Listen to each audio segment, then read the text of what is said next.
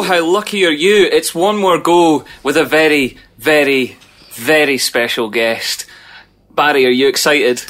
I thought I was a special guest. No, that's another show. Nah, You're part of the foundations here. You're the Hey. brick and I'm the roof. You shut it, alright? Yeah, what we've got over here, brewing to my left, simmering with sexual energy. We've got the best bit of BitSocket. We've got Joe Merrick. Oh, thank you for that intro. See, when you said simmering with sexual energy, I thought you'd mistaken me for Scott for a second. No. Scott's Scott's rubbish. energy is more of a dark energy. Dark sexual energy, I think. Yeah, there's something kind of deeply dark about the way that he... Yeah. You're the light. You're the nice. You're the flowers You're and the the yin. chocolates and that. You're the- Scott definitely... I mean, we didn't actually ask him to come on the show, but every time I talk to Scott, I kind of get the feeling he's like looking down at his nose and He just sort of wasn't. He looking at wasn't me like, happy. Like No. he wasn't happy that we asked Joe and we didn't ask him. See, when you talk to Scott, do you feel like you're talking to yourself in the past? Is that... the distant past. No, it's more like a branching timeline where every decision went right. Your skin is so soft. It's like be like Looper. But I got some angry text off him. Like he wasn't happy that we went with Joe. Was he not it? No, he wasn't happy. Like Really? he's like, can't believe you got fucking Joe. No, he didn't. I can't believe you get texts off Scott. I don't have any kind of that access to gaming's royalty. Oh, he's getting his you phone out. didn't even want to see the filth that he sends me. It's disgusting. It's But not let's fair. bring the Bitsocket audience is- along on this journey because some of them, I don't know how, might not be aware of what BitSocket is. So Joe, tell us what you do with your days. BitSocket is a YouTube channel. We do videos about games, keep them short, keep them funny, and but we've not done them for a while because we've been making a TV pilot recently. What? A TV pilot. We've got a kind of rare opportunity to try and get on television, so we're taking it and we've made a pilot.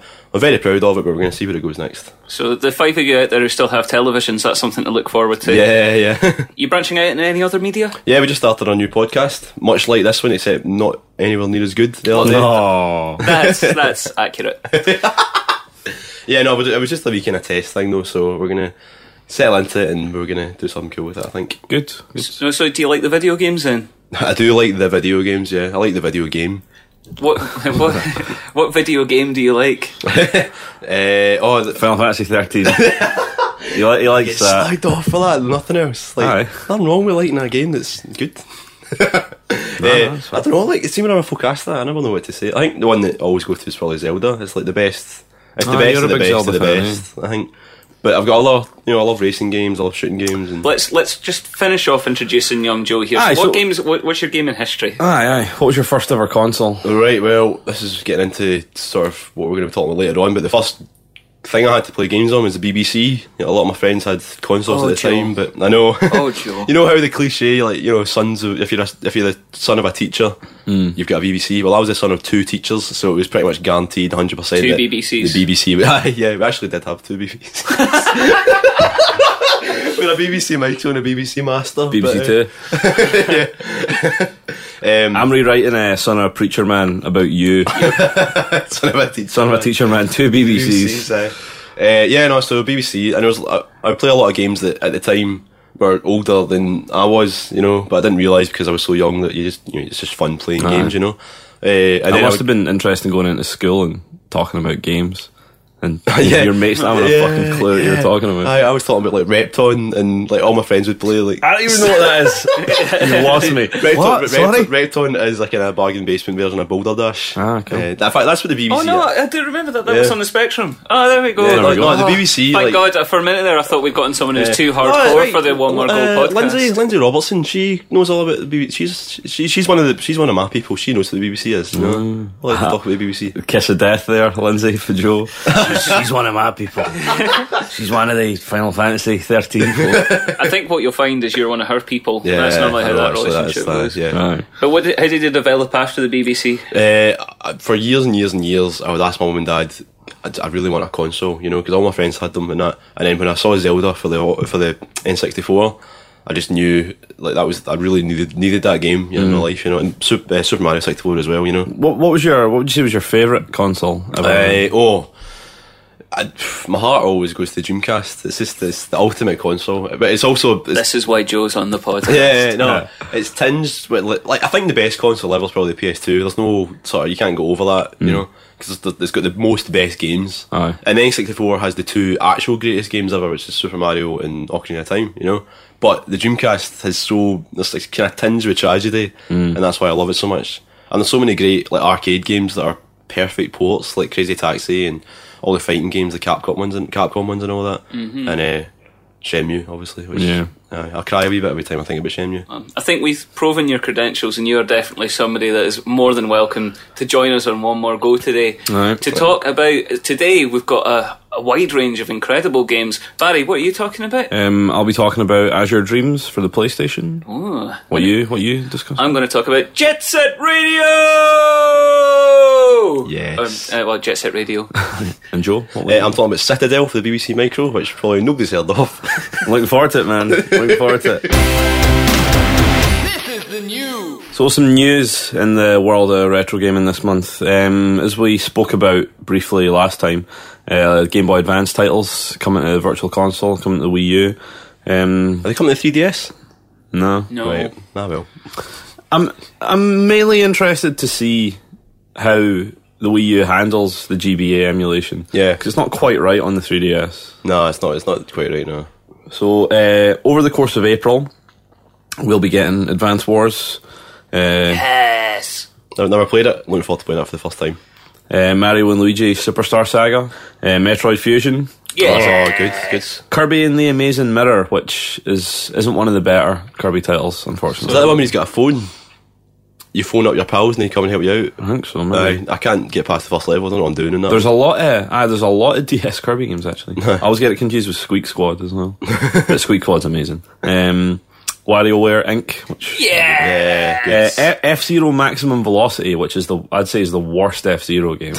So I think that's unfortunate harsh, that but I haven't played Maximum Velocity for a long time. it does Well, suck. soon you'll be able to. There's just something about it. You. It's just not right. It's just not there. And Golden Sun is the last of the titles. Never which played that, I'll no. be happy to replay. I really enjoyed Golden Sun. That's a yay for Barry. For me, that's just sort of like, oh, fine. So they're available. They're dribbling out over the course of April. Cost you £6.29. Does that seem expensive? No, it doesn't. I think it does. Fuck off. No, it doesn't. $6.29 for a game is fine. Like, I don't understand all this. I don't know. It's one of those weird. I'm maybe just aware of how much it costs you to buy those actual games on cartridge. And a Yeah. lot of those you can get well cheap. It's like this really weird concept of value that we have. Like I always get it with like gig tickets. Like if I'm going to go and see a band, like if it's £4, I'm like, all right, then that's a fair price to pay to go and see my mate's band in a pub. Yeah. As soon as it gets over £5, I'm like, Why is I don't know. I don't know. It's just like that mental barrier Yeah. there. And like if these games cost less than £5, I think I'd be like buying them like sweeties. But for some reason, as soon as it hit £6, I'm like, oh, this is a serious investment. I'm going to have to talk to my accountant. I think it's a fine price for, especially for Golden Sun. I'm looking forward to Advance Wars. Like, I mean, it's my they're- first they're chance to great play games. them, really. It's not a surprising price either. It's Yeah. just the same price as everything else. But This is you with your TV money. Now you got your pilot, just throwing it around. So £6 means mad nothing to me. stacks. Aye. Anything else, Nickel? Similarly, Outrun is coming to the Sega 3D Classics on the 3DS. Sweet. Obviously, that means nothing to you two because you don't use the 3D on your 3DSs. Unlike me, Do you you use actually it all play the time? games? all the time with the 3D on. That's I remember you dedication. slagging me off at the Admiral for That's that. That's dedication. incredible. Can you play games longer than half an hour with the 3D turned on? Like, what gives out first? The battery or your eyes? No, damn it, there's nothing wrong with it. See all that? You're reading the Sun too much. There's nothing to your eyes, man. So we also had like a rather exciting redevelopment with the Shenmue retrospective. Yeah, for, the post-mortem that they did at GDC. That's right. Did you watch that, didn't you? I did. I'm not going to say too much about it because it's really worth watching. We'll post a link to it on the Tumblr so you can watch it. But if you have any interest in those games or any interest in, big budget game development, I'd check it out. It was really, really amazing stuff. I think that's what makes it kind of most interesting. It's one of like the first really big game projects that was going. Like they were really sort of pioneering a lot of like the massive studio, the sort of the hundreds and hundreds of people working on the same game sort of thing. I mean, it feels fairly late on in video game lifestyle to be talking about that being like the first time it happened. But really, I mean, even Before still, AAA was even a thing. yeah. Well, Triple A. I mean, even That when can you get had into like The only thing AAA about that game is it's QTEs. Hey, you get it because press the A button 3 times. Aye. I did get it. I did understand the joke. Fucking assholes.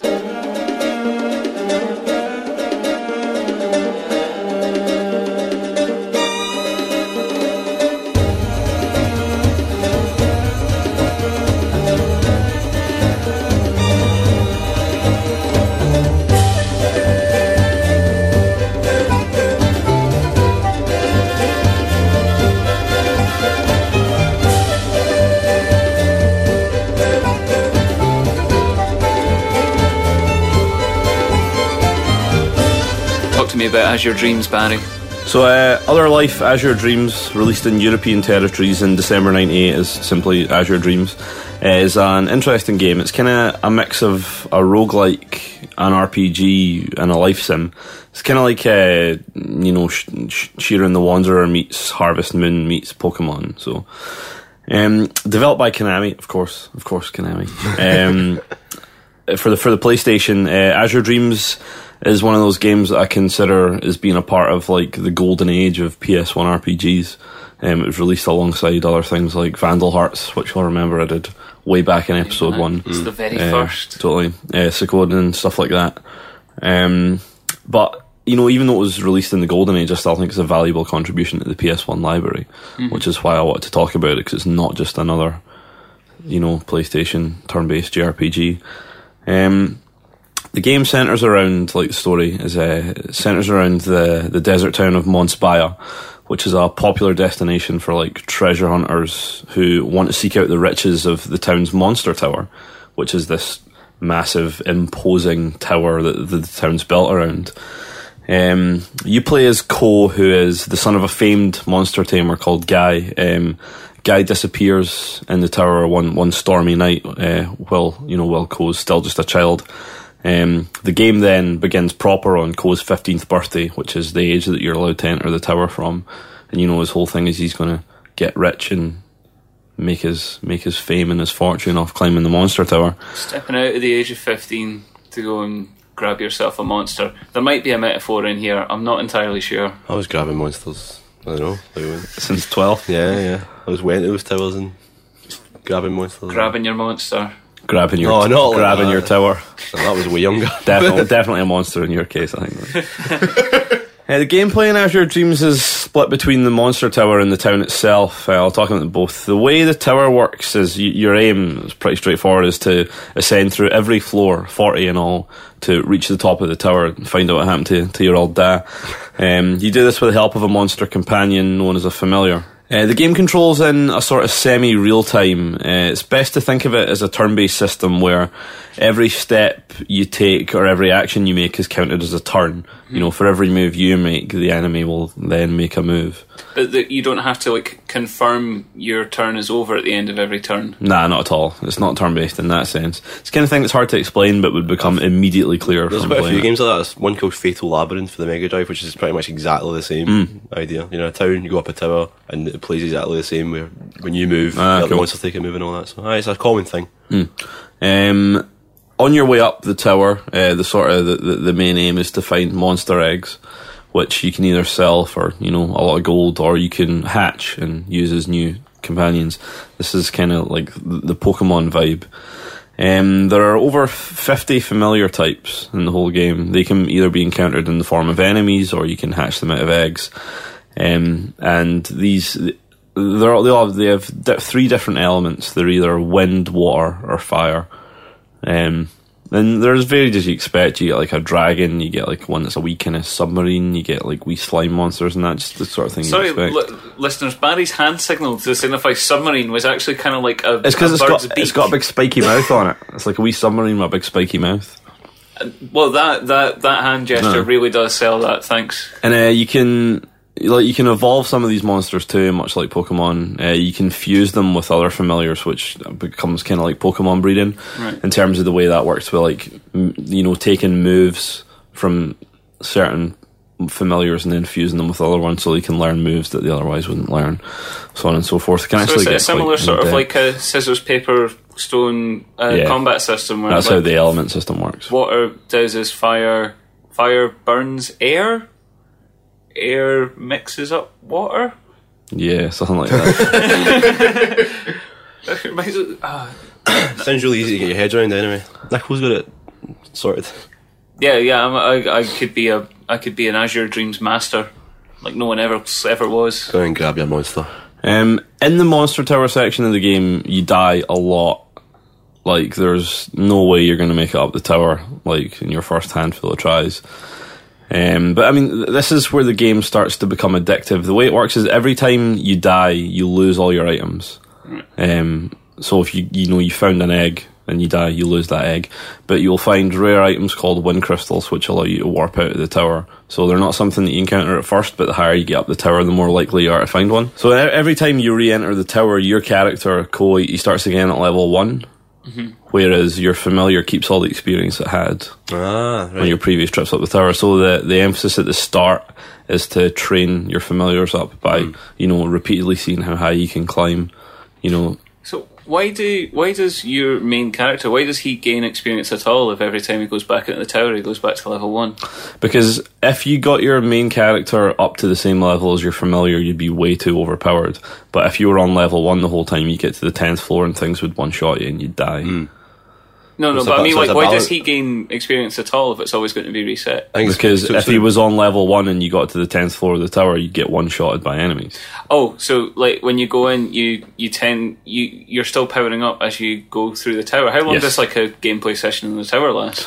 Depends eventually, there's no way to start at higher floors. Eventually you're going to have to make it from 1 to 40. And that can take up to 3-4 hours, but... Jings. Is the tower? Is each floor randomly generated, or is it the same time? It's randomly generated. You go up the floors by finding the elevators and the floors and takes you up to the next So you can't floor. just lay on the floor and then quickly No, go it's up. randomly generated. And you can't like skip floors at all. You can't there's no way to like. I think there are ways for 5 or anything. I don't recall because I never got high enough this time. But I think there are secret elevators that can take you up 5 floors at a time. Don't quote me, I might be making this up. But, I'm actually writing it down right now. So. I completed it as a bear, I've not completed it this time though. I'm not going to quote you, but I am going to record it and disseminate it over the internet in the form of a podcast. So I think at the start you'll be playing for about, you'll be in the tower for 15 minutes. 15 minutes, then it'll be 20 minutes, 25 minutes, 30 minutes, and so on and so forth, until you're familiar strong enough to push you to those higher floors. Is it one of the games, do you stick with the same familiars all the way through, or do you mix and match them, see what's best or whatever? The absolute most boring way to play the game is you start with a familiar called a Kyun, who comes and talks to you before you first go into the tower, and a lot of people play it, they just stick with him for the entire game. That's what I would do, but it's a bit of a grind. Is it? That way. When you get to the 12th floor, you get a second monster caller, which allows you to have 2 familiars out at once. And the Kyun's a good starting familiar, but you really get the most out of it from the fusing and the training, I think. And like the Kyun's not particularly cool looking either. He's sort of the Azure Dreams mascot. You see him on the loading screens and that. He's like, I don't know how anyone can call him a dragon. He's just like a wee cutesy thing with wears boots and that. So a dragon. He's a wee Pokemon. He looks like a Pokemon. We've really uncovered something deep seated in man. It's like these people calling him a dragon. I can't handle it. How are you, buddy? Idiots. Tenuously a dragon. But there are a lot of cool familiars. Like one of my favourites is Kraken, which is kind of like an electro robo squid. That's pretty cool. Kraken, aye. He's Kraken. So the design's quite good, aye? The character design can be quite divisive, I think. It's really, really kind of there's some strange very anime style. hair it on looks, a lot of the human characters. I think it looks really similar to the old Harvest Moon sprites. It's got that same style, like kind of big eyes, big, kind of very deformed, super deformed style and all that. That takes us nicely onto the town sections, actually, because the other half of the game plays a lot like a Harvest Moon game. Your exploits in the tower that allow you to raise money. You come back, you sell items you find on your way up the tower, you sell eggs, so on and so forth. And you can use this money to make improvements in your town, which could be upgrading your house, buying cosmetic items for your house, and even stuff like making new buildings in the town, like a bowling alley, a race course. And of course, in true Konami style, these unlock a lot of mini games. Like there is a bowling one, the familiar race course, even a theatre where you do like a kind of man's eye comedy routine with your mate. It's pretty interesting. Is there any benefit to the tower part of the game by like building up the town? Well, you can only build up the town through either money or items you find in the tower. For example, you can't open the swimming pool until you find the water medallion, which is on the 20th floor of the tower. Mm-hmm. So they kind of feed into each other in that way. The other sort of big motivator, if you will, for building up the town is there's one of 7 girlfriends that you can romance. I say one of 7, you can romance them all. So this is a Japanese game, right? Yes. you got a wonderful kind of harem of women as well. Class, all the anime tropes. You got a sick lassie, you got a lassie with kind of twirly glasses on who's like a library nerd. There's a witch. There's a tomboy. 15 this boy is. Aye. 15. Don't fucking start. Good lad. But I did say one of 7, but I would like to point out you can romance them all. How many have you romanced so far? Oh, in that playthrough, just the one. Just the one. But when you were a lad. But when you were, Aye, when you were a young lad. obviously, all of them. They hang out in your house and wait for you to come back for the tower as well. All at the same time? Is that a bit awkward? Aye, it's awkward. Like. I mean, so it's basically that. You climb the tower, you do the battling in the tower, and then you build up the town and you get girlfriends. And it is a very Japanese game. Like I said, you get a swimming pool, and basically the swimming pool's only there so you can talk to your girlfriends in their swimsuits. Oh, Jesus. Of course. But no, it's a nice wee game, and the tower sections do get really addictive, I'd say. Yeah, just that's because you want a question. When you're talking about having to do like 40 levels in a row, like you must really be on a fine line between this is, like involving and deep and interesting, and this is a grind. And I hate the first 20 levels now. The good thing about the first 20 levels is because the item generation is so random as well, you could find a super rare item on like the 2nd floor. So every trip into the tower is not completely different, but different. See, stuff like that never happens to me. See, as soon as there's random, super rare thing, like it never Never happens to me. It never happens to me. I hate that. What a shame, Joe. I know. What a shame. I I have a question about the eggs. You say like you can either sell them or hatch them. Mm-hmm. Is there any way to know whether or not you've got a really cool monster inside the egg before you sell it? Or? You can pick up an item. There are a lot of items in Azure Dreams. They do stuff like reveal the layout of the floor you're on, tell you where all the treasure are, and one of the glasses items you get tells you what's in the egg. Right. The way it works with eggs is you can hatch them in the tower, but if you hatch them in the tower, they're gone when you leave the tower. That might sound like, well, why would you do that? But your familiar's MP depletes every time you make an action. Every time you take a step, every time it attacks, its MP depletes. And once its MP is depleted, it can't do anything anymore. It can't move. So you have to give it MP restoring items, which is fine if you've got a stockpile of these, but you can only take 5 items into the tower with you. So basically, you're dependent on what you find in the tower on that run.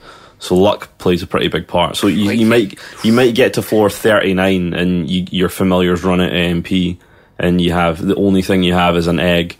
So that's why you'd hatch the egg. And just leave your other wee companion rotting on the 39th floor. He'll come out at you because he's got a collar on. But if you hatch an egg inside the tower, it's not collared, therefore it's not a permanent addition. This is a pretty brutal, hardcore. It gets more brutal. If you say you found like the rarest item in the game and you need to get out of the tower, the only way you can get out of the tower, like I said, is by using a wind crystal or by dying. So you don't have a wind crystal. There's a third way, and it's harsh. You find a fruit called an Olim fruit, which you can give to your familiar, and it'll warp you out of the tower, but your familiar will be permanently gone. Oh my god! That's and is it like Pokemon? How attached do you get to your familiars? You get pretty attached. You do get attached. Do you name them? Aye. Oh man. I don't like this. I'm scared. Especially because some of the familiar designs are so awesome, you get really attached to them. Yeah. This is pretty brutal. It is brutal, but it's the sort of risk reward. The way the tower works, sometimes you just have to suck it up and say, I got to floor 36, I'm just going to have to die, because my only alternative is to get rid of my favourite familiar. But I mean, it sounds pretty deep and pretty fun. I mean, how was it coming back to it? Yeah, really good. A lot better than I thought it was going to be. It's hard. It's hard at the start, and a lot of people maybe never got past the start because of how kind of unforgiving it is. But no, it's really good. Once you get into a position where you can make it past the sort of 15th floor regularly, you feel like you're really starting to challenge the tower. You know what I mean? if you find an egg, that's the best thing when you find an egg. It's like, yeah. I mean, the unfortunate thing about eggs is every time you find one, the familiar always hatches at level 1.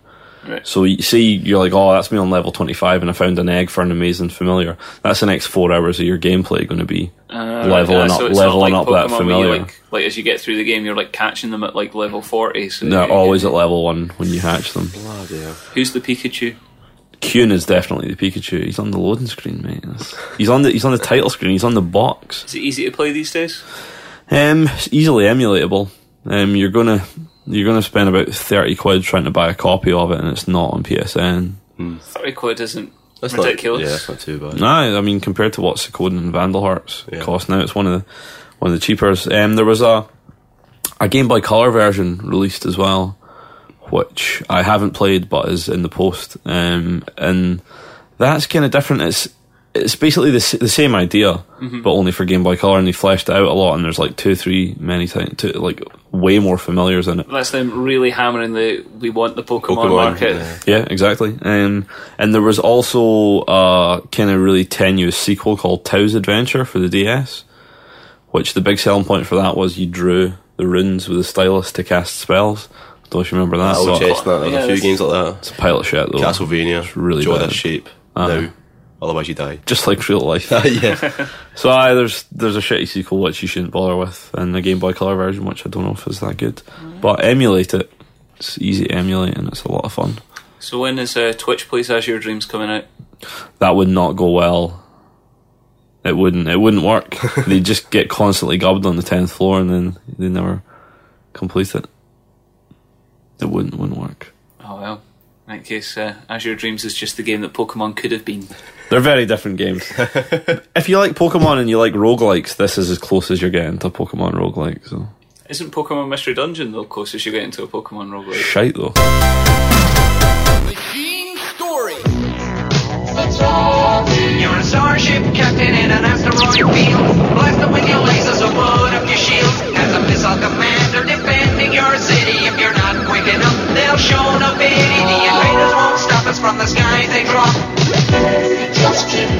3 out-of-this-world games from Atari, the #1 video computer system with more games than any other. Everyone's gone Atari. The #1 video game. I never owned an Atari 2600, and it's certainly not a system I return to today with any great regularity, but it is a hugely important system for me because it was the first video game I ever played.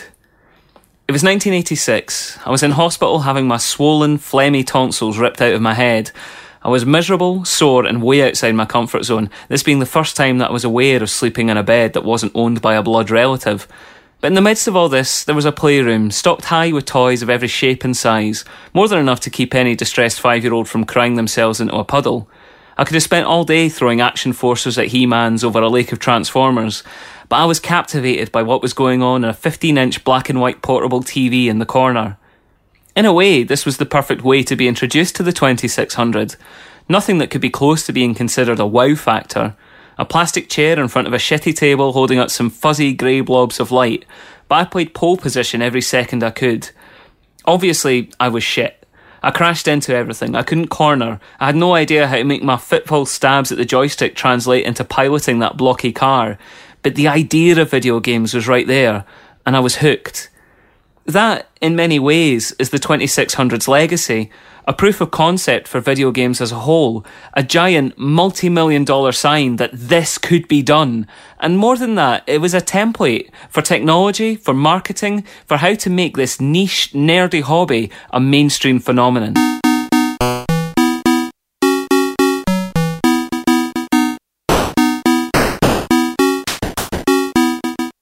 The story began in 70s California, where Atari and its founders Nolan Bushnell and Ted Dabney were riding high on the incredible success of the arcade and home versions of Pong. Bushnell realised that as popular as the electronic games that Atari produced were, there was only so much attention span that those single game machines could fill. Other companies had released systems with multiple games hardwired into the machine that used circuit jumpers in the form of cartridges to switch between the onboard programs. Bushnell saw the potential for selling a system that could eventually host dozens, hundreds of games, and set his engineers to work on a true cartridge-based console. The machine launched in 1977 as the Atari Video Computer System and got off to a bit of a slow start. It took a while for the public to realise that this was more than just another way to play Pong, but once the possibility of playing any number of games caught the wider imagination, things really took off. The VCS was the biggest selling gift of Christmas 1977, and all those lucky people who found one under their tree were rewarded when a port of Space Invaders arrived the next month, ratcheting up the console's popularity even further. Sales and acclaim continued to grow, and in 1982 the VCS begat a more powerful spin-off machine in the form of the 5200. The VCS itself was rebranded as the 2600 at this time and remained the main machine of the Atari family, remaining in production in one form or another until 1992. Atari got the mix exactly right. A huge library of titles, largely made up of arcade ports to draw in the hardcore, such as it was in 1979, and a steady supply of simpler games based off of familiar sports using more intuitive controllers. It's like a blueprint for the Wii U, except for that catering to the hardcore part and the steady supply of games. And excuse me, I just need to go and weep for Nintendo for 20 hours. Have you played Atari today? But those games... Space Invaders, as mentioned, Centipede, Dig Dug, Donkey Kong, Defender, Galaxian, Mario Brothers, Frogger, Asteroids, Missile Command, and many, many more, representing the arcade side and doubling as a pretty exhaustive list of the most popular titles of the day.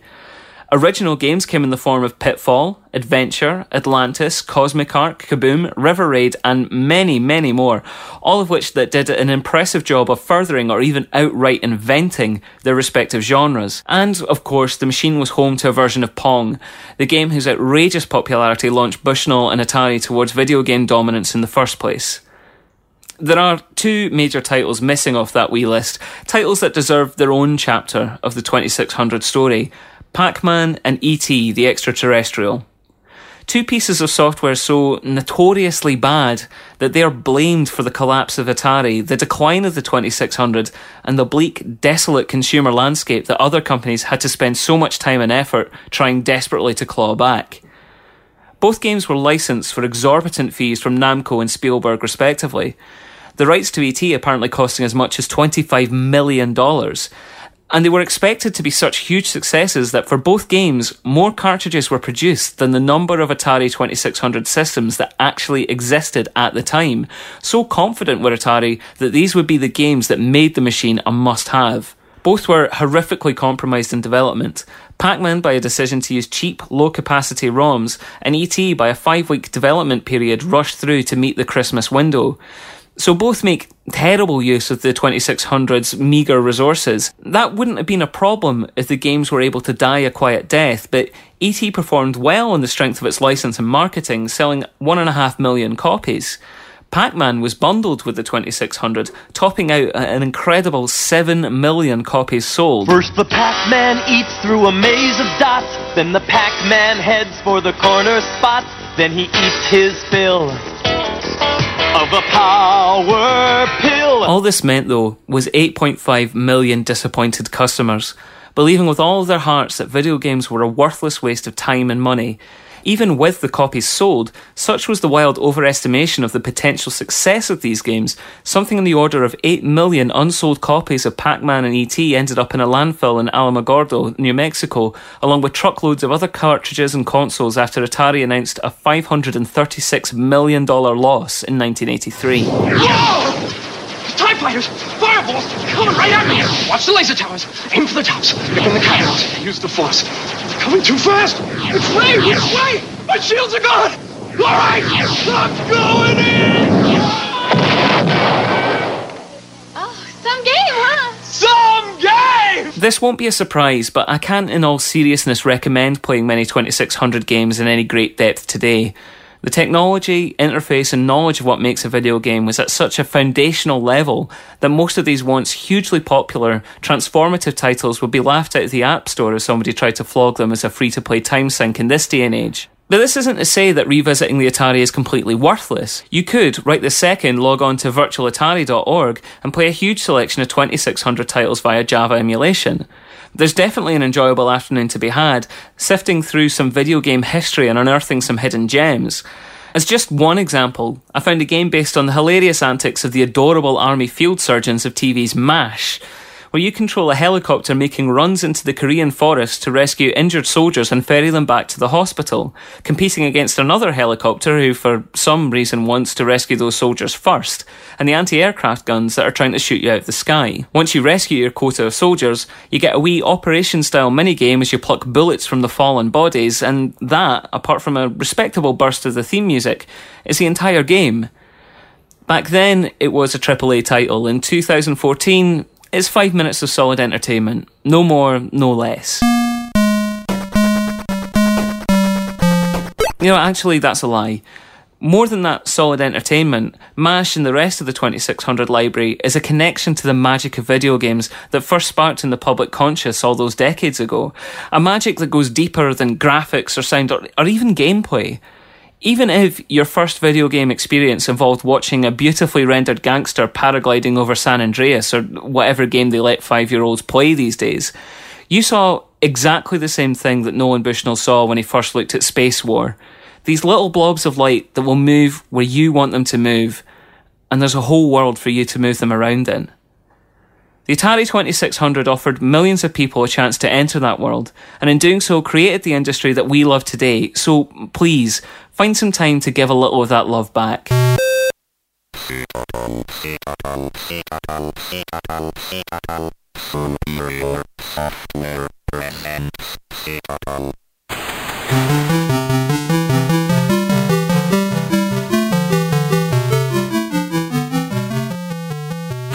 So Joe, Citadel, tell us all about Citadel. I hope you're strapped in. This oldest game in the world. It's in for a wild ride here. What on earth is Citadel? Right. Well, Citadel is a BBC micro game. Have you ever played Jet Set Willy? I've seen it. Yep. Exactly the same kind of style. You're in a big house, big map. And you start off in the middle of it, and you've got to explore. And when I was wee, I loved those kind of games because you just kind of get lost in them and go anywhere you want. I didn't even know what I was meant to do in Citadel, and to an extent, I still don't really know what you're meant to do at the end of it. But I know it's one of those games where you just get plonked in the middle of this big castle, and you've got to go through all the screens and find your way to like various items and solve puzzles. I like to think of it as a sort of proto version of, you're going to laugh at this here, Resident Evil a little bit, right? Because the very first Resident Evil, you go through a month. So terrifying. Well, I was actually pretty scared of it when I was wee, but I'll go into that later. That's right? awesome. No, the idea where you're in a big map that most of it's locked off, and you've got to find the right key for the right door, find the right item to solve this puzzle. So the game doesn't tell you this, but the main aim of the game is to find these 5 crystals to activate a teleporter, which takes you up to somewhere to kill the major baddie. Now, I don't remember any of that from when I was wee, even though we did complete it when I was wee. But what the moment-to-moment gameplay is, you're pretty much avoiding beasties and anything that hurts you on the screen and picking up items. You can only hold 2 items at a time, and that includes keys. And there's a lot of doors and a lot of keys in it. Okay. So you've really got to think about, right, I need to get that key and go to this door, and you end up backtracking a lot. But as you get to know the area and the whole sort of castle and the surrounding grounds and all that, you know which routes you like to take back through, so you can try and be as fast as you can. And you've got to be as fast as you can because it's an old game and it's bloody difficult. I swear it's every 5 seconds, but I think it's closer to 30 seconds. Your health goes down just a little bit. What? So you've got just to make it harder. Because you're getting older. Just to make, so there's a literal countdown to death happening, and so you've got to. So there's the odd little energy bottle like, around the place, but there's only like 3 or 4 throughout the entire game. That's so way too stressful. Yeah, so you've got to think like, oh right, should I pick up that bottle this time round or should I wait? Back. This is 100% the way games used to be in like this era, where you're sitting there with like a massive bit of graph paper, drawing out your own map, planning your route. Well, that's the thing. That's what we did. When I was like 5 years old when I played it when I was younger, and when did it come out? 86, I think. Yeah, it was before I was born. You played it later than that. Yeah, I played later than that. Like that's the thing. We had a lot of old games. I didn't even realise they were old. I just thought they were games and they were really cool, you know. So, but me and my brother made out a map. You know, we folded a bit of paper into lots of little squares, and we drew out, right, this room looks like this, and it has this item in it. And eventually, we did complete the game. You know, we got the 5 gems, and I forget what happened next, but I know that we completed it. You know, but It was just that Sounds like a false memory. No, We definitely did. I didn't waste my time. We definitely did, but the thing is, I just don't remember what it was like now because I can't do it again. Like I try playing it and I just die like halfway through because you just run out of health, you know. Because I haven't planned it properly and all that. But I suppose you get that kind of Metroidvania aspect where the more you get used to the game, the more you get used to the layout, the better you get at it, and the more you can get out of it. Yeah, same sort of time certainly as Metroid. I think it was it not before Metroid, the first one a wee bit? Well, Metroid was 86 as well. Oh, it was it? Okay, well there we go. We were talking about this recently, actually, trying to trace back the roots of sort of Metroidvanias. Yeah, but I think the Citadel so was you're actually... saying they should really be called Castletroids because Castlevania came first? Well, Vampire Killer did come first. Citadel actually is there's this kind of vague series that it's part of. Like, there was a few they made before that called Castle Quest, which is like Citadel but much simpler, and it didn't have the sort of atmosphere of the Citadel. I think one of the things... Atmosphere? No, right, that's the thing. Like, when I was young, and to an extent now, it's got a kind of weird atmosphere about it. It's this kind of strange mixture of medieval and sci-fi, you know, because it's a big castle you're inside, but then next to it there's a kind of pyramid, and then there's a teleporter, and there's alien monsters, but there's also the major sort of obstacle are these monks. Now there's one on the front cover of it, and even just thinking about the cover right now, I'm coming out in a sweat because it's terrifying thinking about it. But the monks are the only enemies that are smart. All the rest of the enemies are either they stay exactly where they are, or they follow the same path around the rooms. But a monk will stay exactly where it is until you get close enough, and as soon as it sees you, it just guns towards you, straight towards you. Like, it doesn't matter what's in its way. That's kind of terrifying. Yeah, and the only way you can get rid of them is by using your only attack, which is this little dart thing, right? But the dart, you can only hit it in its eye. If you hit the monk anywhere apart from its eyes, it's fine. But you have to hit its eyes, which are only like a pixel width. Yep. And the monks are the only enemies you can actually attack. Yeah, the rest of them you can't attack. All right, and you can only shoot one dart at a time, you know. And the darts don't go straight forward, like they fall with gravity. So you've got to time your jump, and it's really hard. Like your first encounter with a monk is terrifying. I was going to say, it sounds like, considering how terrifying it sounds, being that precise. Yeah, it really fits in with the sort of vibe of British computer games at the time, in that it's not very actiony. No, it's much more about exploring and being part of the environment. Yeah. Some of the puzzles are actually quite clever. Like most of it is just pick this object up, go and unlock that door or whatever. But there's other things, like there's a room that you can't get past because there's a statue that a monster comes out of and kills you, right? But in order to stop the monster from coming out, you have to give it some food. But to get food, you got to go into the freezer, get a chicken, go and cook it by dropping it inside where a fire would normally kill you.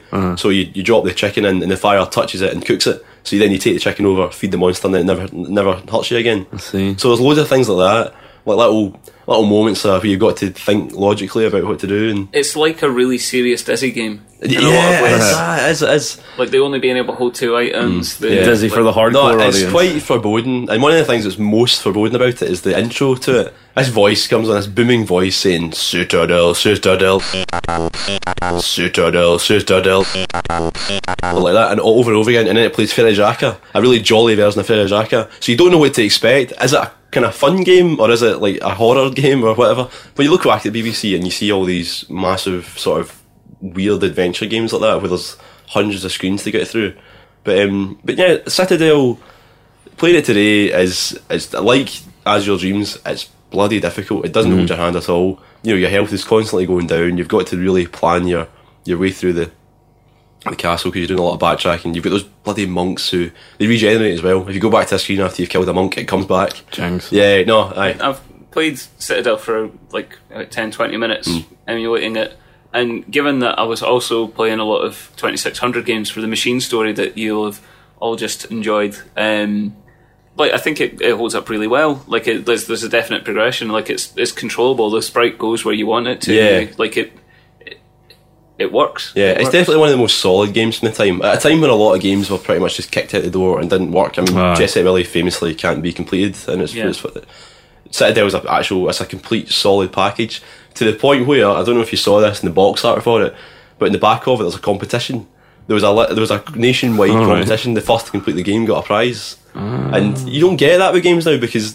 games are, you can complete them. Whereas back in the day, you couldn't complete many games, and this one you could if you tried really hard at it. You were born too late, man. Yeah. What was the prize? It was like £100 or something like that. Was it another BBC? Yeah. It was something you want to tell us? It was Granny's Garden for the BBC. Yeah, it's one of those games again where the game itself doesn't really tell you what the main objective is. You have to read the back of the box to say, oh, you get the gems. Oh, that was something like going into the game. Yeah. Like the game itself tells you nothing. Yeah. And also, like, even if you did have like the explanation in the back of the box, like it doesn't tell you what any of the items are. Yeah. It's just kind of, and they kind of look like what they are, but a lot of them are just sort of abstract, blocky 8-bit graphics, and you're sort of, I've got this vaguely conical green thing. I don't know what that's meant to say. It just doesn't happen. That just doesn't happen that way. Like I remember from playing Alex Kidd, you get all those items, and I was like, I don't fucking know what these do. Yeah. I didn't even look at them because now in games you get an item and it's like, they've hired a writer to write the blurb. You're like a dialogue box going, it's like, you found a conical green things. These things are normally really useful on the east side. People make these a lot and put them underneath torrents of water. Maybe that would be a fun thing to do. Yeah. It's one of those things, like the world that does evolve as you play the game. Like you have to, you find a key to open the door to hit a switch which lowers the water level in the sewers, which means you can go down and explore the sewers after that. There's a big pyramid that out past a desert which you can't get access to until you've got a specific item, and that's a whole other new area, and there's lots of stuff like that. Like how long is it then, do you reckon? I think you can, if you know what you're doing, you can complete it in less than an hour. It's really, it's quite simple. Because not much replay value then. The replay value is getting to the point where you know how to complete it. Yeah, it takes a long time sense. it takes a long time to actually learn the game. But then once you do and you complete it, then obviously it's just you do the same thing again. It's like it's the Monkey Island thing. Like when you learn how to complete a Monkey Island game, and it's always the same every time you play it. But if you enjoyed what you did when you were playing it, then it's endlessly replayable if you like that kind of thing. But it's not as if it will never be different. It's always the same game again. Did you enjoy coming back to it? I did, actually. I did. I had to play it through emulation, which wasn't quite the same because the kind of top half of the screen kept on kind of glitching slightly. But coming back to it, I was kind of surprised by how well the puzzles and the sort of the movement actually worked. You go back to play a lot of games from then, and it's so simple that it's almost unplayable, whereas it was quite enjoyable. So what made you pick it for being on One More Go then? I mean, why do you think people should play it? Well, I think people who are our age, I think, tend to feel that Nintendo and Sega is where games began, really. Whereas, because I was either lucky or unfortunate enough to have a BBC when everyone else had, what I thought were contemporary games are actually much older. But that, to be... the real roots of British gaming come from the Spectrum and the BBC and stuff like that. So I do feel that it's important to play these games because like Citadel and like Jet Set Willy, and obviously there are more famous ones, but you see the genesis of ideas like the Metroidvania and how Citadel had nothing to do with Metroid. I mean, I'm pretty sure the guys who made Citadel, when they made it and they made the ones before it, had never played anything like it before. They just were playing about and was like, oh, we've written this software that allows us to make giant maps, let's make a giant map and put items everywhere and stuff. You can see all that sort of experimentation working out, and sometimes it works and sometimes it doesn't, but the best examples from the BBC and the Spectrum and all these other consoles or computers, home computers, they really shine, and you can see a lot of the games that you play today, but just much harder.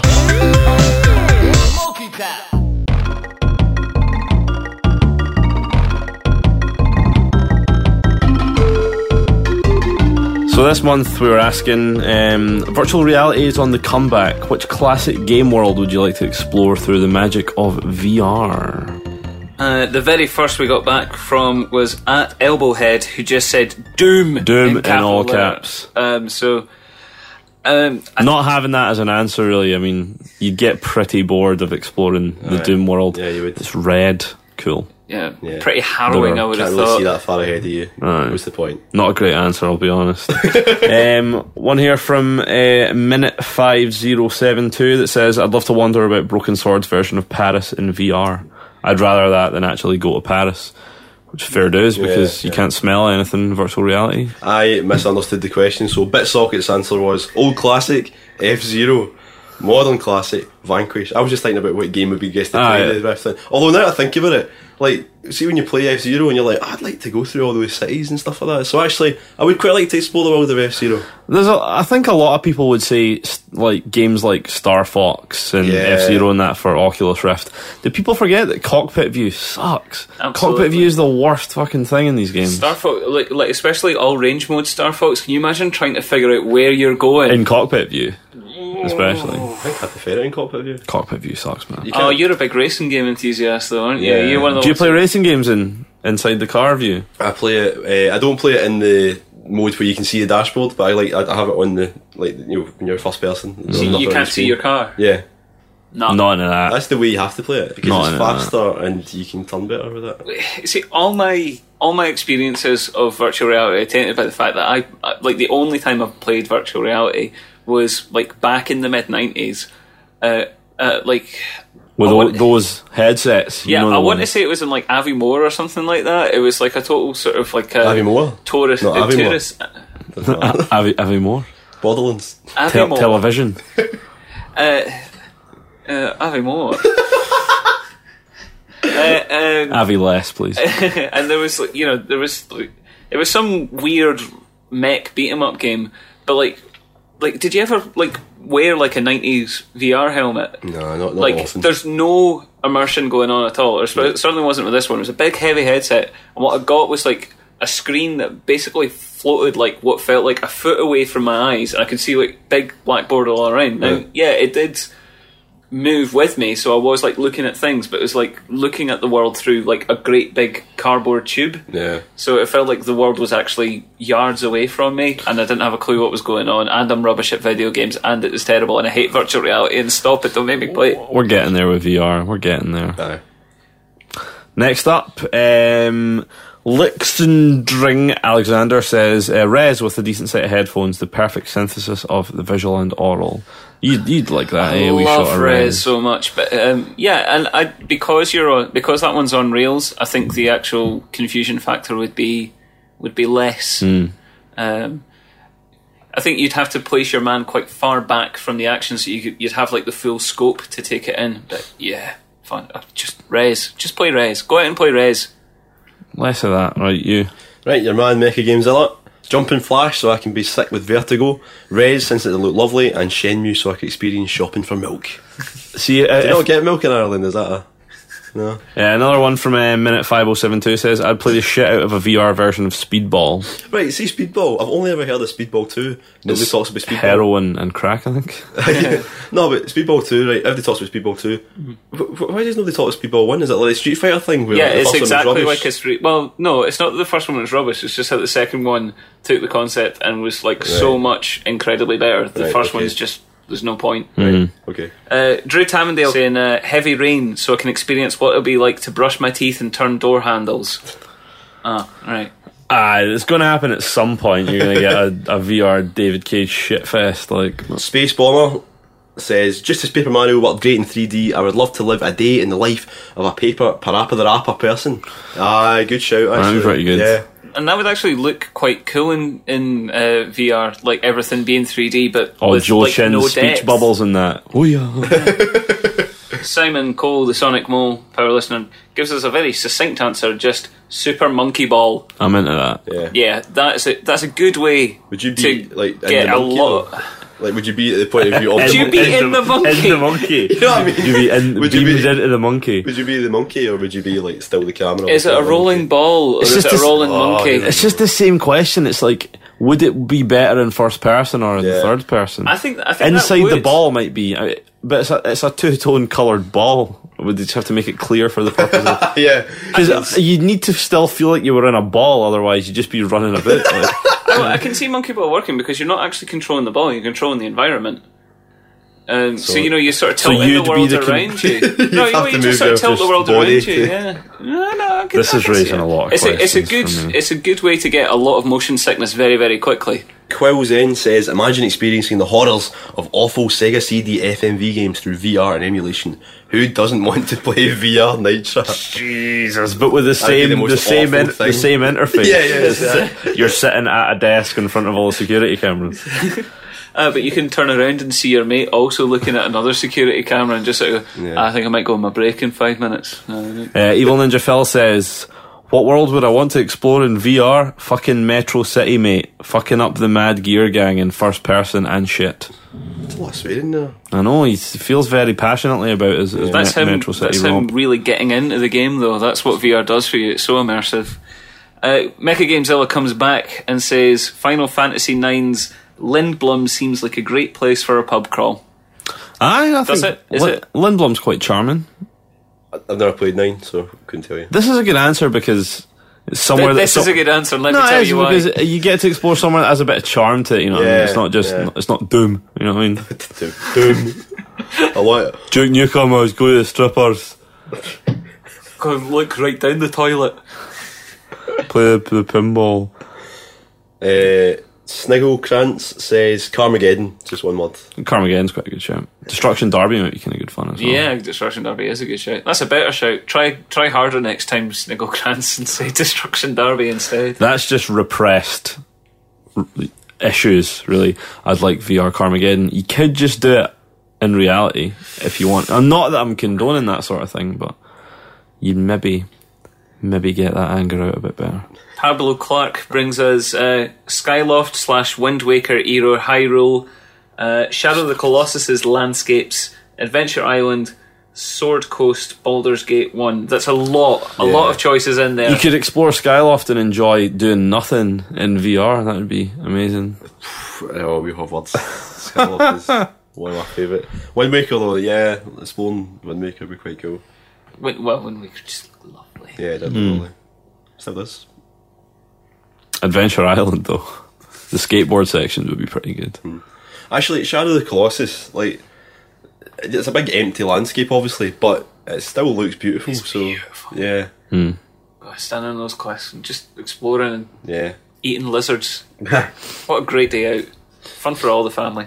McBee Pete says Stroker on the C64, not saying any more than that. Never even heard Don't of even it. know what that game is. Another good niche answer from our old mate McBee Pete there. Well, I think that's everybody's suggestions. A good What about plethora. us, Joe? What would be your one? Well, if I was to be a Well, you've already I answered. know I've already but- answered the game. You didn't read the question. I didn't read the question properly. Do a I'm sorry. proper answer, Joe. God, Be there better. you go. Entertain us. I think I have to agree with Mecha Gamezilla, Shenmue. Like, it's a world that is already brilliantly realised, but I don't know, just it's a great place I want to go back. I'd love to go back to. Again, you could just go to China.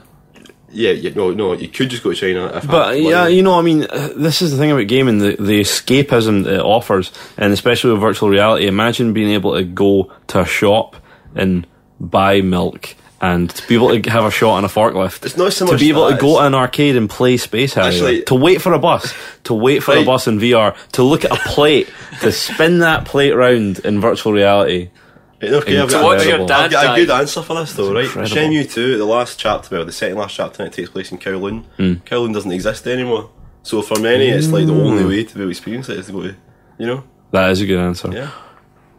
Basically, what you want is just that thing with the Wii U gamepads, the Street View thing. You just need that Yeah, only pretty much, in a yeah. headset. Aye.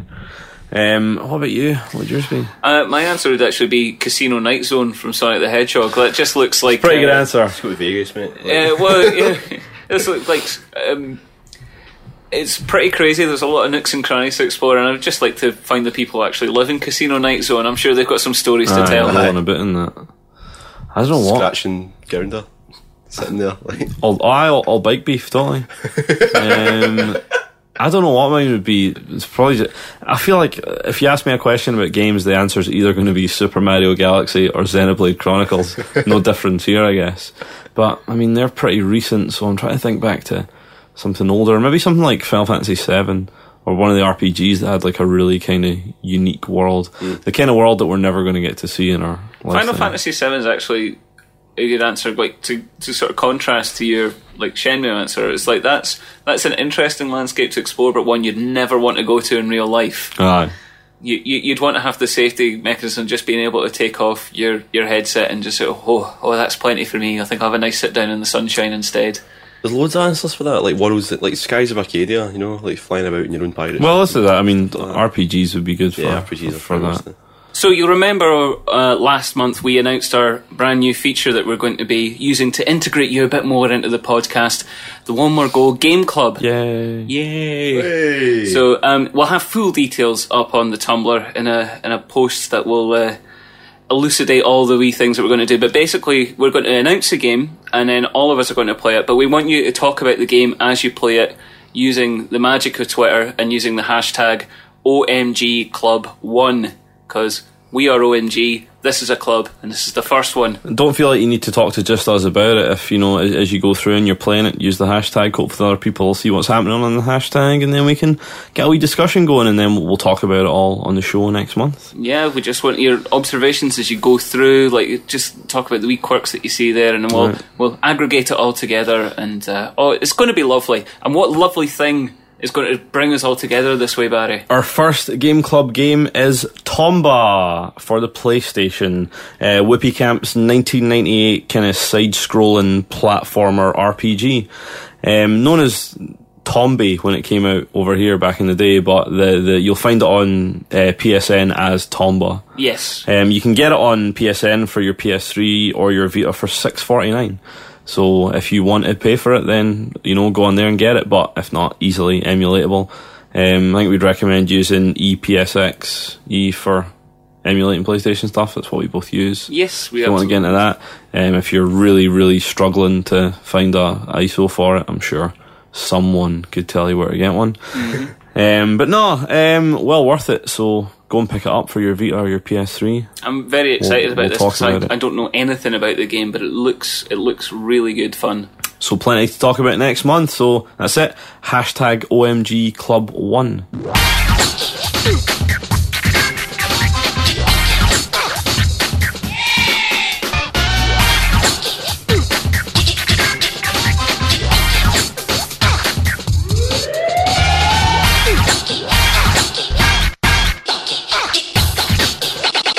Let's look at the funk. Alright then, Nickel, you've been playing Jet Set Radio. Tell us all about it. Oh god, have I been playing Jet Set Radio. What a game.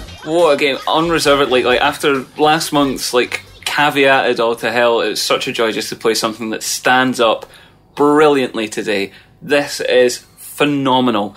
A 2000 year 2000 Dreamcast game produced by Smilebit for Sega, directed by Masayoshi Kikuchi. For those of you who don't know, the game's sort of set in a sort of alternative hipster version of Tokyo, where the streets are roamed by gangs of kids who go around on rollerblades, graffitiing out the place, marking their territory and making it their own. Your intro characters are called the GGs, who hang around Shibuya-to, and there's lots of other gangs who try to invade your territory, and the way you get rid of them is by painting over their tags with your own tags and declaring these streets are ours. But the most striking thing about the game, the thing that really made the splash when it first appeared, are the graphics. It's one of the earliest examples of it's one of the first examples of cell shading, which is the effect where you've got 3D models, but they're sort of like matte colours, so they look like 2D objects moving around in a 3D world. It was first used in the PlayStation game called Fear Effect, but my goodness, Jet Set Radio took it and ran with it and created something that just looks gorgeous. To this day, this game looks phenomenal. Big, bright, bold colours, everything's got a big black outline. It's one of the most visually striking games that have ever been made, and it's completely unmistakable. It's very Dreamcast. Very Dreamcast. And so it came out in 2000, in around about June in Japan. The US and PAL versions came out 4 months later with expanded soundtracks and 2 extra levels set in America. We got a pretty good deal then. Yeah. 4 months is quick for a localization. It's not that great though. Well. 2 extra levels, but 1 extra song by Rob Zombie. You can't win them all. Oh, but that's only in the US version. I know, we it's were not fine. In PAL. We were fine. We were okay. That's horrible. But, well, with one hand they give you Rob Zombie, with the other hand they give you Improvised by Jurassic 5. Yeah, that was good. That's pretty good. So yeah, absolutely great. But Japan got what Rob Zombie tune was it? Was it Dragula? I think it might have been actually. Yeah, it might be it. I literally just read it the other day. I couldn't tell you a Rob Zombie tune. It's in the PSN version if you want to hear it. Nah. But Japan got a deluxe version in January 2001 called Dela Jet Set Radio, which contained all the expanded soundtrack and levels and characters and things like that.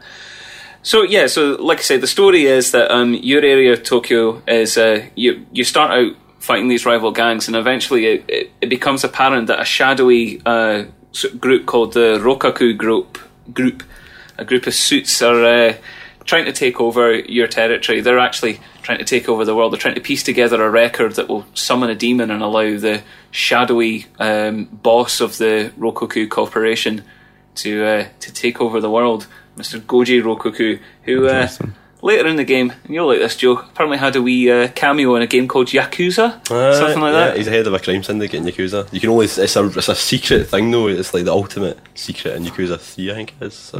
Cool. It's pretty cool. Little cross promotion there. Rob Zombie in it. You beat him up. So the way the gameplay works out, you get your levels. These are little, like, beautifully designed, like, playground like levels, and all around them there are tags. They're graffiti spots that you have to hit. The biggest part of the game is grinding on like rails and things like that, and building up big sort of acrobatic leaps to get to every area. As you're doing it, the police are around and they're trying to stop you. And the more tags you hit, the more sort of crime you perpetrate, the more they come after you. They sort of bring out the big guns. So in the early levels, first of all, it's just like a few guys like tooling around with batons chasing you. Yeah. Eventually, they start to bring out the tear gas and things like that. But on later levels, they'll start bringing out helicopters are coming after you, tanks, like guys with like flamethrowers strapped to their backs, things like that. So the important part about the game is really learning to plan your route to get the best way through it. To like make sure that the slightly easier tag, or like the least accessible tags, the ones that you can get to without the police bothering you too much, are easier to get to, because you're timed, you've got limited resources, your characters can only hold so many cans of graffiti at once. Cans of spray paint at once, which is what you use to make graffiti. Of course. You just unfold it. Like there's two types of tags. The ones that you have to hit to complete the level are delineated by red arrows, and there's green arrows that you get for just more points. The more points you get ranked at the end of the level. If you get, this game's version of an S rank, it's called a Jet rank. The more you get of them, the more sort of characters you unlock and things like that. Cool. And what a plethora of characters, beautifully designed, interesting looking guys, and they've all got like their sort of strengths and weaknesses in terms of like how strong they are, how much damage they can take from like the police or falling from great heights, how many cans of spray paint they can carry at once, or how good they are at jumping around and acting the goat. Who's your favourite character? My favourite character is Cube, who is one of the American ones. She's a wee goth-looking lassie, but she's... lassies are always the best characters in these sort of games because they can jump the best. I think Gum's the coolest, but the one that I tend to go is Garum because he can hold the most paint. And he also looks pretty cool because he's got the big gaunt sunglasses on. Yeah, absolutely. Garum's a cool-looking guy. But, you know, especially in terms of hidden characters, once you get all the other hidden characters, you can go Potts the dog. And anyone who's looked at our Tumblr background knows that Potts the dog is the coolest character in the world. You have to get a hold of him. There's various different types. Like, it's not just the levels are not just sort of races to tag all the things. There's different sections. Like in the early part of the game, you are sort of like taking over the other territory, which your sort of rival gangs control. Your territory is sort of roughly like sort of a Shibuya central Tokyo sort of area, so it's like right in the middle of the city. There's Koganito, which is like a sort of suburb sort of area, so it's lots of like houses and you're like low roofs and things like that, so you're dancing around on top of those. That's controlled by the noise tanks. No, that's Poison Jam. That's Poison Jam, like guys who wear sort of like monster masks and things like that. And Bentento, which is like nighttime center of Tokyo. It's the Shinjuku kind of area. So like that one's got like lots of like sort of higher levels, and it's also like based around a sort of railway system. So you've got like like all the sort of footbridges that are interlocking going over the railway, and then there's like an underground that you can go down and like grind along the rails through the underground and things like that. So good. Yeah. But like at the end of each of these sections, in order to defeat the rival gangs, you've got to chase around 3 members of them and tag them on their backs. Like you need to spray each of them like 10 times. That's how you take over their areas. So yeah, and then there's like on each, once you sort of finish all the missions in each section, you've got different types of missions like Jet Technique, which is just like a longer period of time to go around and like tag things and like practice your jumping and things like that. That's also the best way to collect graffiti souls, which are like the only sort of real collectibles in the games, which are icons which unlock different types of graffiti for your character to go on. I mean, there's like 30 different types of each size of graffiti, and this is where it becomes really sort of customizable and like a lot of longevity in there. Like, can you make your own graffiti tags? You can. The interface is horrible. Good. It's really difficult to Isn't make that always the graffiti way? on the Dreamcast, but back in the day when the servers worked, like people with much more talent than me would upload different graffiti tags, and it was a really customizable game in that way. That's cool. If you had a JPEG on your VMU as well, you could use that as a background for it. So I had a picture of Link, but the JPEG took up like 3/4 of my VMU space, so it wasn't really worth it. No way, that's cool. So that's like the main meat of the game. It looks incredible. It still plays beautifully today. There are some bad points. The camera can be a little bit... I notice when you move towards like walls and objects, the camera can be a bit unpredictable. It will swing around quite easily, and especially if you're on like a long grind on a rail, if the rail curves or anything like that, the camera will swing around a bit. It can make things a little bit tricky. The controls as well, like in keeping with the sort of arcade vibe of the Dreamcast, they've kept the controls as simple as possible. So you've basically only got like one action button for jumping, and the 2 triggers, one to make yourself go faster while you're skating, and the other one has a dual purpose. One, activate sort of spray painting when you're next to like a taggable area, but also to center the camera behind you, which can get really tricky when you're like sort of trying to get a tag area, but it's just like swinging the camera around. And in those sections where you're chasing the rival gangs to tag them on their backs, like you're just sort of skating as close to them as you can and like hammering left trigger. So when you're not spraying, it means the camera's constantly recentering behind you. Oh, okay. It just becomes really confusing. But to be honest, these are minor quibbles. It all kind of comes together with the fact that because you're on skates, like the main theme of this game, the main thing about it is momentum, building momentum, finding ways to gather enough speed to do the acrobatics that you need in often very confined spaces, which is what the sort of cities provide you, and with like cops or sort of Rokoku group members like trying to chase you down and grab hold of you every second. So that can become quite tricky, and like it verges, it's so close into becoming this is unfair, like when I'm failing it's not my fault. But God, it's just so charming, it's so beautiful. What's the music like you'd expect with radio and the title that the music would play? The music is incredible. It's very, very sort of hip-hop-y, but there's some like sort of West Japan's Coast idea of hip-hop. Yeah. Well, the Western release had Jurassic 5 and stuff like that on it as well, Mixmaster Mike. But it's like a mixture between hip-hop and sort of J-pop and stuff like that. It's really, really cool. There's a lot of sort of like a pop-punk, like sort of like West Coast new wave pop-punk like involved in there. Not quite to the extent of something like Crazy Taxi soundtrack, but it's so upbeat, it's so fun. The composer was Hideki Naganuma, who really tied together like the pre-written soundtracks and everything. I love this game so much, Barry. I can't tell you. I can see that. Can't tell you. I mean, it's just delightful. The graphics, the feeling about it, and like I say, when you play it today, like I've been playing it on my Dreamcast, it feels like a game that could have come out yesterday. The aesthetic is so strong, and it's such an argument for really chasing an aesthetic, like building like an actual design aesthetic in your games. Too many games these days, too many games forever, have tried to chase realism, like photorealism, and nothing dates worse than an attempt at true representation. If you've got like a stronger aesthetic, if you're like just slightly outside of reality, if you're drawing it in a certain way, it'll stay fresh forever. And how did that relate in terms of legacy then?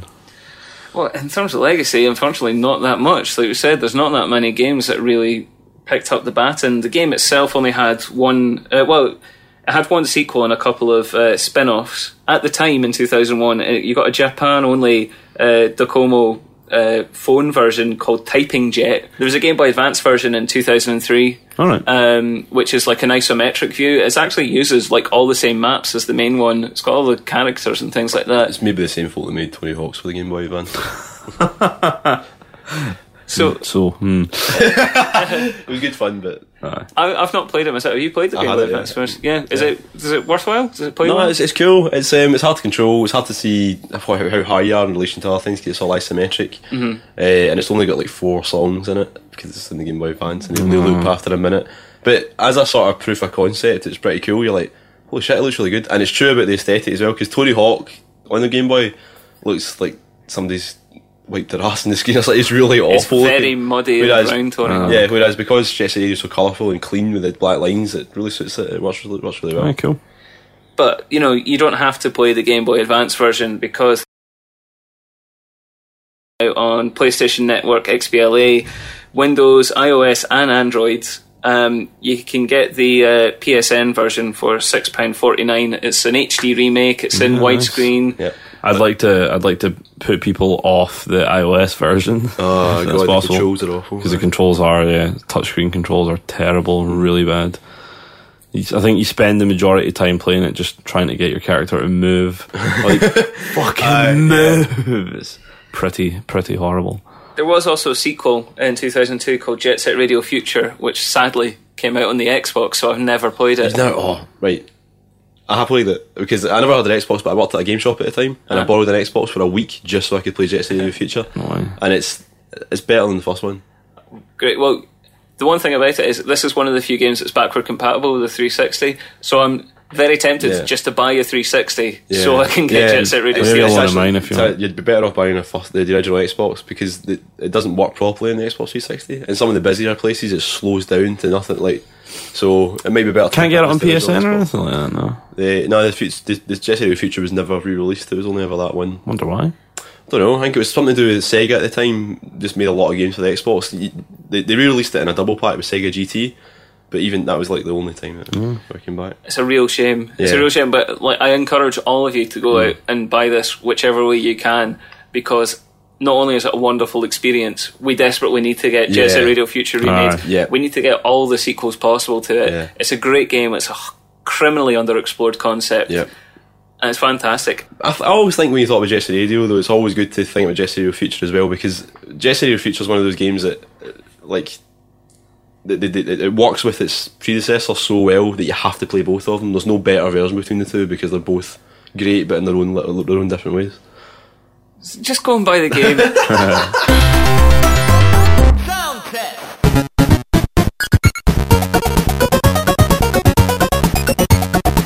And we come to the end of another One More Go. Joe, you had a good time hanging out with us? Yeah, it's been wonderful, thank you. Good. It's been wonderful having you. Aye, it has. You've really handsomed the place up. I don't know if having Scott would have been as good, I don't know. I know, and it wouldn't listen to that. Well, the way we are is like Nickel and Joe are kind of sitting opposite me, and having Nickel and Scott, you might know. We start to feel a bit sick. Like, that would be like a 3D TV, just very slightly different images for your left and right eye. The past and the future at the same time. This is hilarious if you know what Scott looks like, or me for that matter. So I think we decided this month we'd let you pick some music to play us out. Yep. Now, usually you guys go on a wee bit of history about this, so I thought a wee bit. Do a wee bit of reading, find out who the guy behind this. So I've chosen the Grandia 2 battle theme. Right now, obviously, Barry, a JRPG lives or dies by its fights. Yes, and its fights live or die not only by its systems, but how good the battle theme is and how much you don't mind hearing it because you have to hear it like a million times. Noriyuki Iwadare, the guy who composed the soundtrack to Grandia, I looked up some of the other games he's done just to see if there was a sort of house style that I could apply, but actually he's not one of those Nobuo Uematsu kind of where he's got a huge fan base or anything. He's not that prolific. He turns up now and again just doing like home ports of Sega arcade games and stuff like that. But the one series he's been there from start to finish with is Grandia, and you can hear that he's got a huge amount of different types of genres that he uses in it. You know, there's like jazz and there's rock and all that. But the Grandia 2 battle theme is one of the most well produced, like full of amazing guitar riffs. It's the way you ripping, just want to punch the air and go yes like that. You know, it's that kind of battle theme. You know, I always think Final Fantasy X came out recently in HD, right? And they rearranged all the soundtracks to it. But I heard for the first time ever recently the battle theme from Final Fantasy X. And I remember thinking, as soon as I heard it, like, this came out 2 years after Grandia 2, and it sounds like it was recorded off a Casio keyboard. Whereas Grandia 2, the battle theme sounds like it's so full on. The sound is so nice and full and bassy, and it really is one of my favourite pieces of music in any game. So, is this what you listen to when you're going out in the streets of Kilmarnock looking for folk to beat up? Yeah, that's the Yakuza soundtrack. With your goggles on and that. So yeah, no, Grandia 2 battle theme. That's what I thought I'd choose. Nice one. And we'll be back next month for One More Go and for some chat about Game Club. Don't forget, if you want to get involved with Game Club, just go onto your PSN, get Tomba, and talk about it using what's our hashtag now? It's OMG Game Club 1. No, it's OMG Club 1. I know, I was taking the piss. Oh, were you? You are really difficult to read with these jokes. There's been a couple of jokes today. They've not made the edit because they're just barely jokes. I know. It's a warning for anyone who wants to get Joe on their podcast. So. I'm a fucking weirdo. Play Tomba. Play OMG Tomba. Club We'll 1. talk about it. And in the meantime, you can check out our Tumblr where we've been putting up more GIFs, lots of GIFs. Yeah, for the last couple of games, hopefully quite a few for this. What's the Tumblr address, Nicole? It's onemorgopodcast.tumblr.com. And as ever, you can speak to us on Twitter at NoStoppingEpoch or at Nicole Hay. And if you're interested in BitSocket, you can get BitSocket on Twitter at BitSocket. And where can we listen to the podcast? Tumblr, bit-socket.tumblr.com, or just search for it on iTunes. Cool. And when will we be seeing the pilot? Well, we'll need to see. There's a lot of stuff going on, but it's finished and we're very chuffed with it. So good. So, well, cheers again, Joe. Hope you had a good time. It's been a pleasure having you on. And to play us out here is a battle theme from Grandia 2.